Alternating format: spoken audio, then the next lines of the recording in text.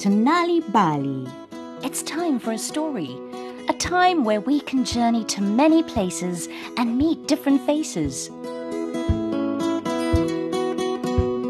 Plum Cake by Helen Brain and Russell Brownlee. Lunko! Mama called. I need you to go to the river for water, but remember to be very, very careful. You must tiptoe when you reach the hill, or you'll wake the dangerous dragon. Lunko picked up the bucket, called his dog Nandi, and set off. He walked through the village and through the bush. When he reached the hill, he could see the dragon's cave right near the top. Shh, shh, shh, shh, Nandi. Lunko whispered. Don't make a noise. But suddenly, Nandi saw a rabbit and dashed up the hill. No, come back, Nandi. Nandi ran straight into the dragon's cave, barking. Lunko crept up the hill to the cave and peered inside. There was the dragon with his terrible teeth and spiky tail and his big glaring red eyes. He was holding Nandi in his sharp claws. Oh, please, dragon, don't eat my dog. Lunko begged. Please, don't eat her. But I'm hungry. I want a nice plum cake, but there's nobody to cook it for me, so I have to eat what I can catch. Oh, you poor dragon. Well, you can come with me. My mom is the best cook in the village. She'll make you a plum cake. So, Lunko and Nandi and the dragon went back to the village.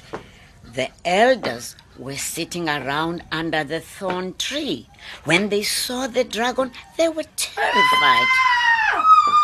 Go away! They shook their spears. Go away! You can't eat us! Oh! The dragon shrank back. Please, let him stay. Lunko begged. He's a nice dragon. He wants a plum cake. Oh, no! Go away! Go away! Yelled the elders. Go away! Go away at once. The chief shouted.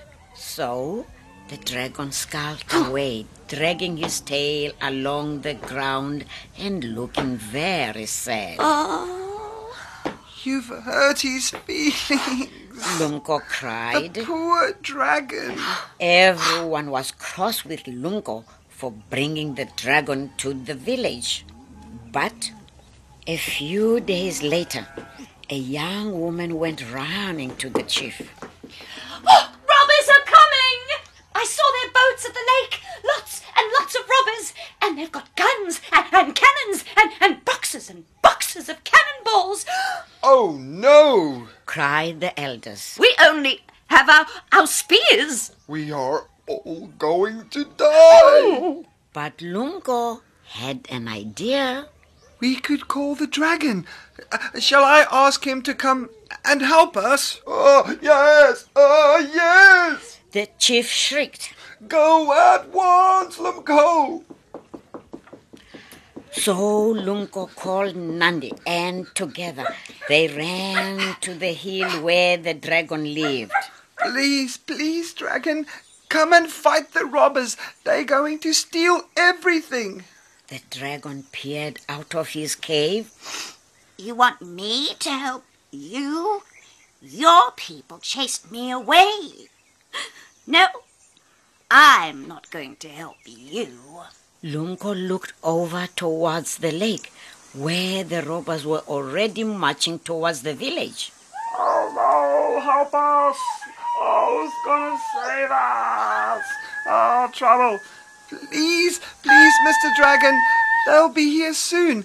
They'll steal our cows and goats and all my mom's pots and pans. Please help us. The chief must come here and say sorry for sending me away.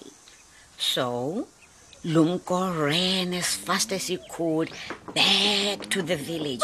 The chief was waiting under the thorn tree. But where's the dragon? Called the chief. We need him right now. Chief, he wants you to go and say sorry. He'll only help us if you apologize for being so mean to him. Hey. So the chief grabbed his stick and ran through the bush with Lunko and Nandi. As they reached the hill, he began to shiver and shake. You go into the cave. I'll just stay here and shout up to him. So Lunko and Nandi clambered up to the cave and woke the dragon once more. The dragon put his head out of the cave and saw the chief standing far away. Come here. The chief stumbled up to the entrance of the cave. The dragon bared his terrible teeth and glared at the chief with his great red eyes, and the chief shook so much he nearly tumbled back down the hill.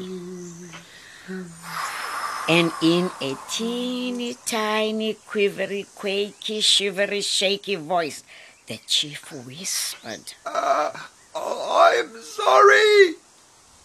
All right, then. Now, I'll help you. Quick, climb on my back. Lunko, Nandi, and the chief climbed onto the dragon's scaly back and held on tight. The dragon took a huge breath, flapped his wings, and launched over the edge of the hill. Up he flew until he saw the evil robbers almost at the village. The dragon swooped down on them and breathed a stream of fire so hot that it burned their clothes to cinders, and everyone saw their bottoms. Hey, the robbers were so embarrassed. They ran all the way back to their boats, and they never ever came near the village again. The dragon landed in the open space in the middle of the village. Oh, yay! Well done, dragon! This is a great Dragon! The chief invited the dragon to come and live with them in the village. You are welcome here. And every night, someone would bring him a big plum cake and a bucket of cream. He really was the happiest dragon in the world. And Lunko and Nandi were his best friends. You're the best dragon ever. And so we come to the end of Nal'ibali, told by Sindiwe Magona with Diane Simpson and Leon Fisser, produced by Cassie Lowers and Vion Fenter. If you would like more stories to read to children, or for your children to enjoy on their own, visit www.nalibali.mobi on your cell phone, where you will find stories in various languages for free.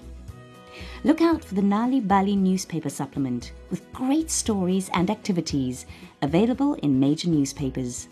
You can also find Nal'ibali on Facebook. Story Power.